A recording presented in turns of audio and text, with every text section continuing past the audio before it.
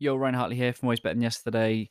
Short thing I'd love to share with you today is just reflecting on back on something that I've learned in my leadership and coaching journey is the ability to ask sensitively and compassionately twice.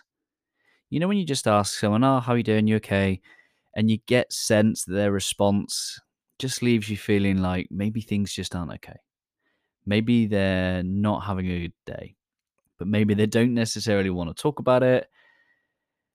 But here's what you do as a leader. You make space and you go, how are you really?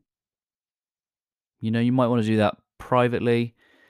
Obviously, judge the room. If you're in a team setting, it's a team meeting.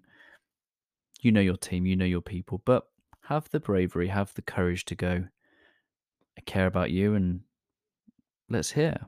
How can we help?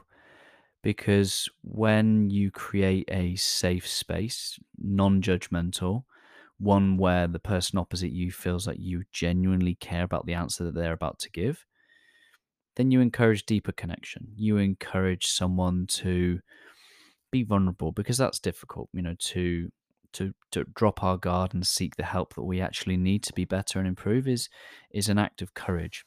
It's vulnerability and requires an act of courage. And you can make such an impact as a leader just by asking, how are you really? It's okay if you don't want to talk, but just know that I am here to listen. I'm here to listen without judgment. I will help in any particular way and see the power of those words. So just my plea to you is just practice asking twice. It's going to feel awkward if you're not used to doing that, especially if you're a leader in a workplace that deals with logic and rational and leave the emotion at the door.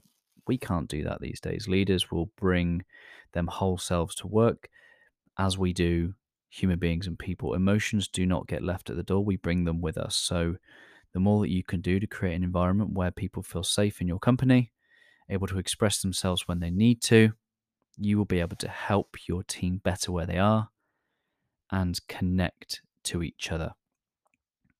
My simple plea to you is just be someone that will seek to ask twice. How are you? How are you really? I'm here to listen. Let me know how that goes. I appreciate you. Always love, guys.